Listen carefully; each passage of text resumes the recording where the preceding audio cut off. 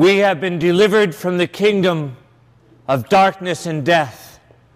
We have been transferred into the kingdom of the Son of God's love. We have been washed and cleansed from sin and from the world in the waters of baptism. We have been fed with the gift of life in the sacrament of our Lord Jesus Christ. We are people of the wilderness, and our hearts are fixed on the coming of Jesus. Glory to God who has given us salvation in His Son, Jesus Christ. Glory to God forever and ever. Amen. Please be seated. The feeding of the multitude is recorded in all four gospel narratives. 5,000 men plus women and children were fed by our Lord. Scholars believe that over 15,000 people were fed by the hand of God that day. In today's gospel, Jesus fulfills the action of God Himself in the Old Testament when God fed His people in the wilderness, when He rained down bread from heaven. He called them out of Egypt, through the Red Sea, and into the wilderness. We are now in the wilderness. We have been delivered from Egypt, that is, from the kingdom of sin and death. And if you do not believe that you were once upon a time slaves to your passions and slaves to the enemy, belonging to the kingdom of sin and death, then you have forgotten from where you have come. And you have forgotten that you have been delivered, and not by your own strength, but by the mighty hand of God. For we are a people who have been delivered from a kingdom. We have been brought through the Red Sea and the waters of baptism and into the wilderness to walk in this world as the light of Christ.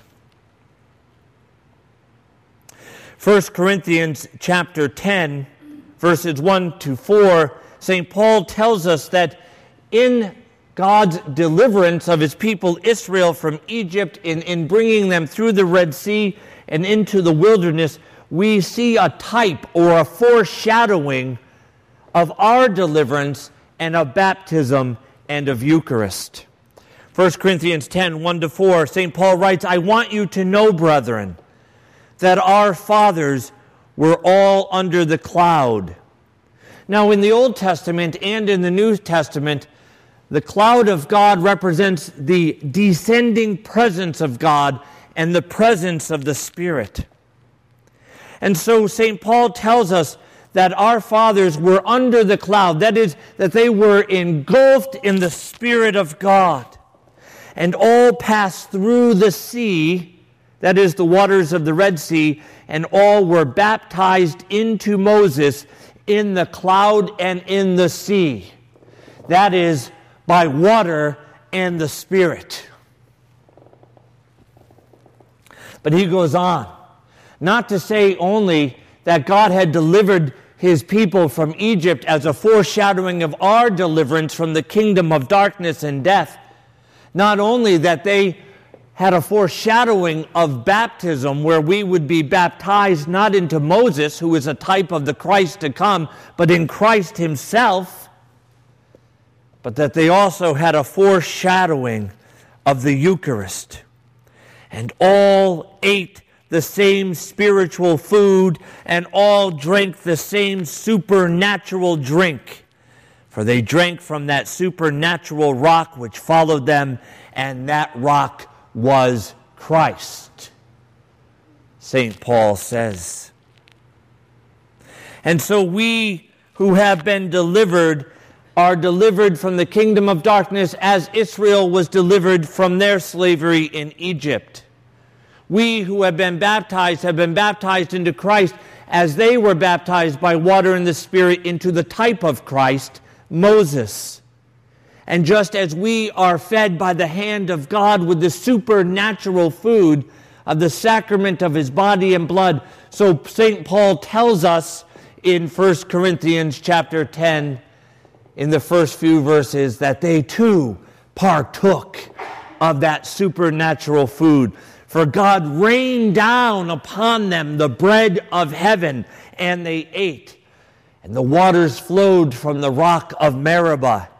And St. Paul tells us that these waters which flowed were a partaking in the blood of Christ.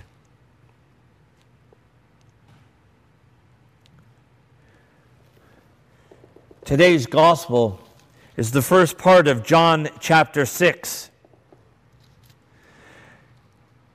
Now, at the risk that this is being recorded, and some of my friends and family who are Baptists will hear it, I'm going to say that I've been told several times by Baptist family members and friends that the problem with us is that we don't take the Bible literally. And then I say, well, what about John chapter 6? Unless you eat the flesh of the Son of Man and drink his blood, you have no life in you. Oh, well, that's the one passage that's meant to be taken symbolically.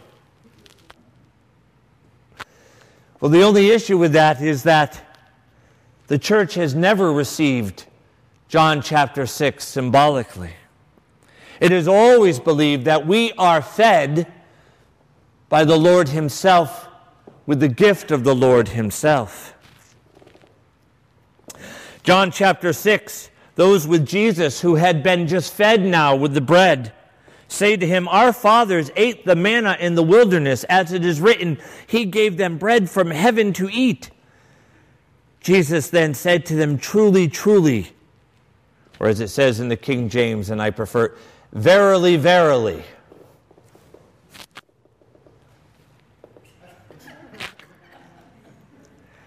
It's like when someone says, "Honestly." "Truly, truly, I say to you, it was not Moses who gave you the bread from heaven. It wasn't Moses that fed his people. It was God who fed his people in the wilderness." And today we see in the gospel that Jesus fulfills the role of God himself, who feeds his people in the wilderness and continues to feed his people in the wilderness of this world. You are fed by the hand of God.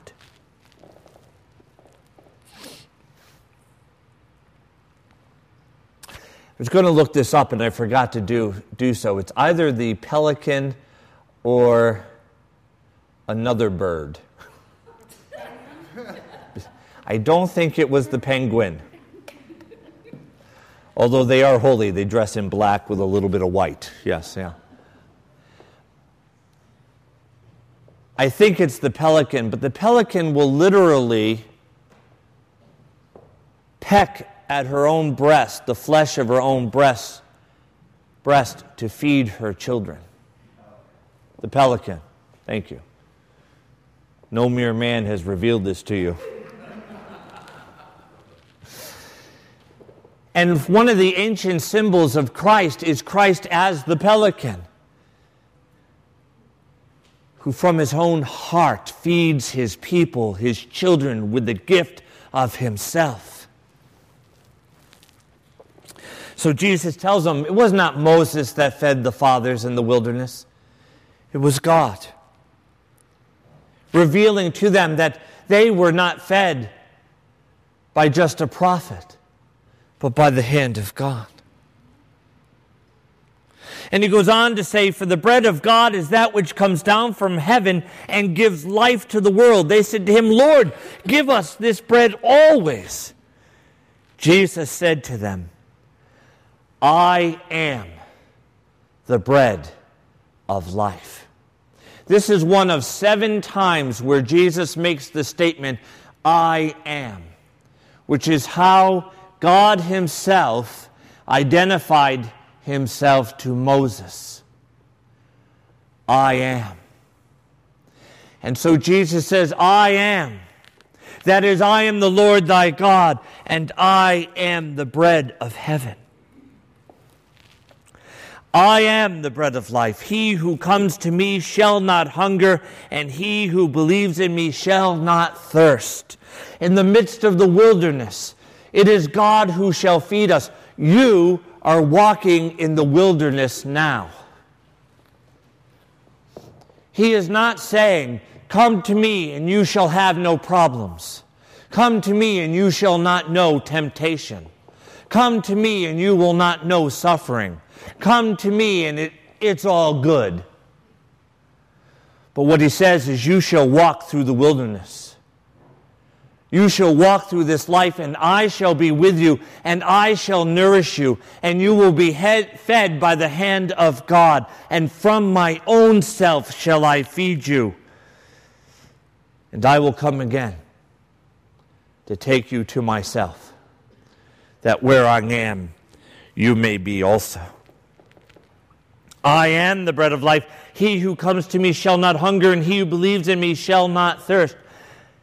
And in case we missed it, he says it again in verse 48, I am the bread of life. Your fathers ate the manna in the wilderness, and they died. This is the bread which comes down from heaven, that a man may eat of it and not die. That is, if we partake of Christ in the midst of the wilderness, we shall not die. Hear the words of Jesus elsewhere in this same gospel narrative, John. I am resurrection, and I am life, saith the Lord. He that believeth in me, though he shall die, yet shall he live, and he that liveth and believeth in me shall never die. And yet they wanted to go back to Egypt. It is so tempting to us to want to return. I do this quite a bit myself. I get up and I say, I thank you, Lord, that you have delivered me from my bondage to food. And then something will go awry, and I'll turn to the Lord in prayer. Heavenly Father, problems have beseeched me today. It is finger-licking good. We go back to Egypt. When problems arise or when temptation begins to come, as we're walking in the wilderness, we, like the Israelites, rather than saying, we were delivered from the kingdom of darkness, we were delivered from slavery, God has brought us through the waters. Instead of trusting in the same God who delivered us, we trust in our flesh, and we wish to return to Egypt.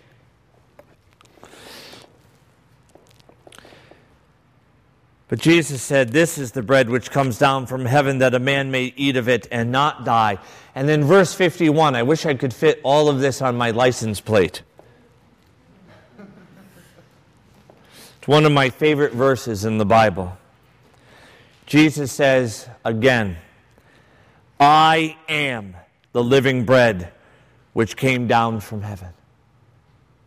So I am the living bread, bread that gives life in the midst of the wilderness. I am the living bread. The living bread is me. I am the living bread which came down from heaven. If anyone eats of this bread, he will live forever. And the bread which I shall give for the life of the world is my flesh.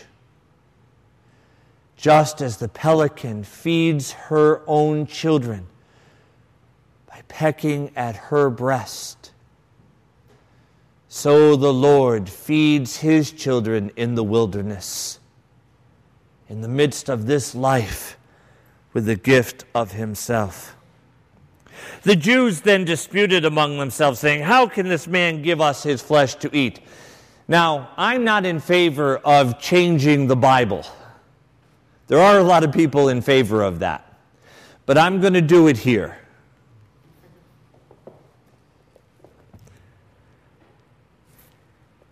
And the Christians then disputed among themselves, saying, how can this man give us his flesh to eat? Then the Protestants disputed among themselves, saying, how can this man give us his flesh to eat? Then Father Michael disputed, saying, how can this man give us his flesh to eat? And then Jesus says, in response to those doubts, truly, truly, verily, verily, honestly, I say to you, unless you eat the flesh of the Son of Man and drink his blood, you have no life in you. Why would he say this? Because Jesus Christ is himself life. And so to partake in him is to partake in life. To partake of his body is to partake of his person. To partake of his blood, what was blood to the Jew? Life. Is to partake in his life. We spiritually feed not on, and I don't mean to be gross, not on a dead carcass, but we feed on the living Lord. We partake of his person and of his life. We are nourished with the gift of himself. We receive the benefit of his death and resurrection, which is the forgiveness of our sins and eternal life. How can this man give us his flesh to eat? Jesus says, truly, truly, I say to you, unless you eat the flesh of the Son of Man and drink his blood, you have no life in you. He who eats my flesh and drinks my blood has eternal life, and I will raise him up at the last day. How can he say this? Because he himself is life. To partake of Christ is to partake in life. As St. Ignatius, one of the earliest church fathers, wrote in 107 AD, before the end of the apostolic age, only 70 plus 7 minus 3 is what, 4? 74 years after the death, resurrection, and ascension of Christ, writes that the food, the spiritual food of Christ's body and blood is the medicine of immortality. That is, when we partake in Christ, we are partaking not of something magical, but of something medicinal, a medicine that is the cure that delivers us from our sin and prepares us for eternal life and the resurrection on the last day. The medicine of immortality. Jesus goes on, in case we missed it the first 10 times. For my flesh is food indeed, and my blood is drink indeed. Okay, Lord, we get it. No, you don't. He who eats my flesh and drinks my blood abides in me, and I in him. He who eats my flesh and drinks my blood abides in me, and I in him. To partake of him is to abide in him. And to receive him into ourselves is for him to abide in us. We who walk in the midst of this wilderness, later you're going to hear a testimony of how God rescued a foolish, foolish woman from great harm this past week. Fool in the good way. Because he is life. We are in the midst of the wilderness. We walk not in ease, but in the midst of trial and tribulation. But we are not alone, for he is with us, and he feeds us with his own life, the gift of himself. I beg of you, my brothers and sisters, continue to walk by faith in the midst of the wilderness. Do not turn back to Egypt. Do not desire to be enslaved again. Walk by faith, trusting in the Lord. Be nourished with Him, with His life, and with His person. For there are many in the wilderness who shall perish in the wilderness, unless we proclaim His life in the midst of that wilderness, that they might be saved. Oh, it's so easy to go back to Egypt. But do not go. Pray for me, my brothers and sisters, that I do not go. But that in the midst of this sometimes troublesome world, that I and we will walk by faith, being fed by the hand of God, our Lord Jesus Christ, proclaiming His word, proclaiming the good deeds of God, that others may know Him and not perish here in the wilderness, but one day with us cross the Jordan into the promised land, where we shall see the promised one face to face. Glory to God, who has given us salvation in His Son, Jesus Christ. Glory to God forever and ever. Amen.